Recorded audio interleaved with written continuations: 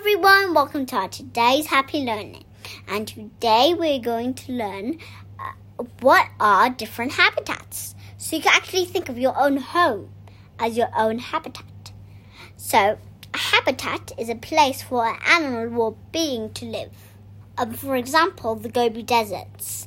And camels actually live there because they have camouflage. And their fur, they have camouflage. And when you see camels, the reason they have a hump on their back is to store water and fat, because they might not be able to find water or fat for probably the next few months.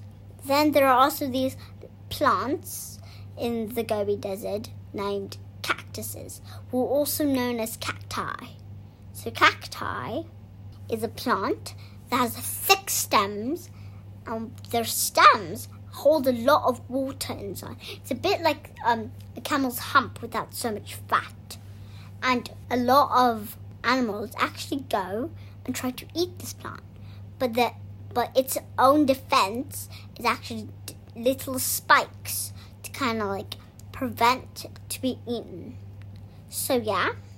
And also in the tropical rainforests, gorillas and chimpanzees and red squirrels and also brown bears live all together in the tropical rainforest. And if you actually think of that, it has the right food and water and everything. It provides the right thing for that particular animal. It wouldn't make much sense if the camels and cacti lived in the tropical rainforest and bears and the squirrels and the chimpanzees lived in the deserts. That wouldn't make much sense, right?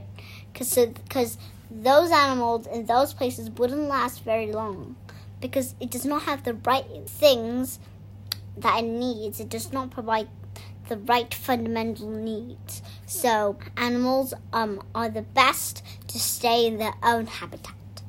And their fundamental needs are food, shelter, water, and sometimes actually bears need to swim and get a lot of water, but camels don't.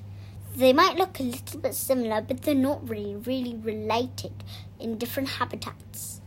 So actually, squirrels and bears don't really look the same, but they're actually quite related. So here's a little thing. You cannot judge just by the look. You can only judge by what it needs and its heart. Yes.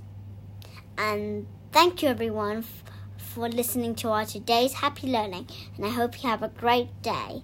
Thank you. See you. Bye.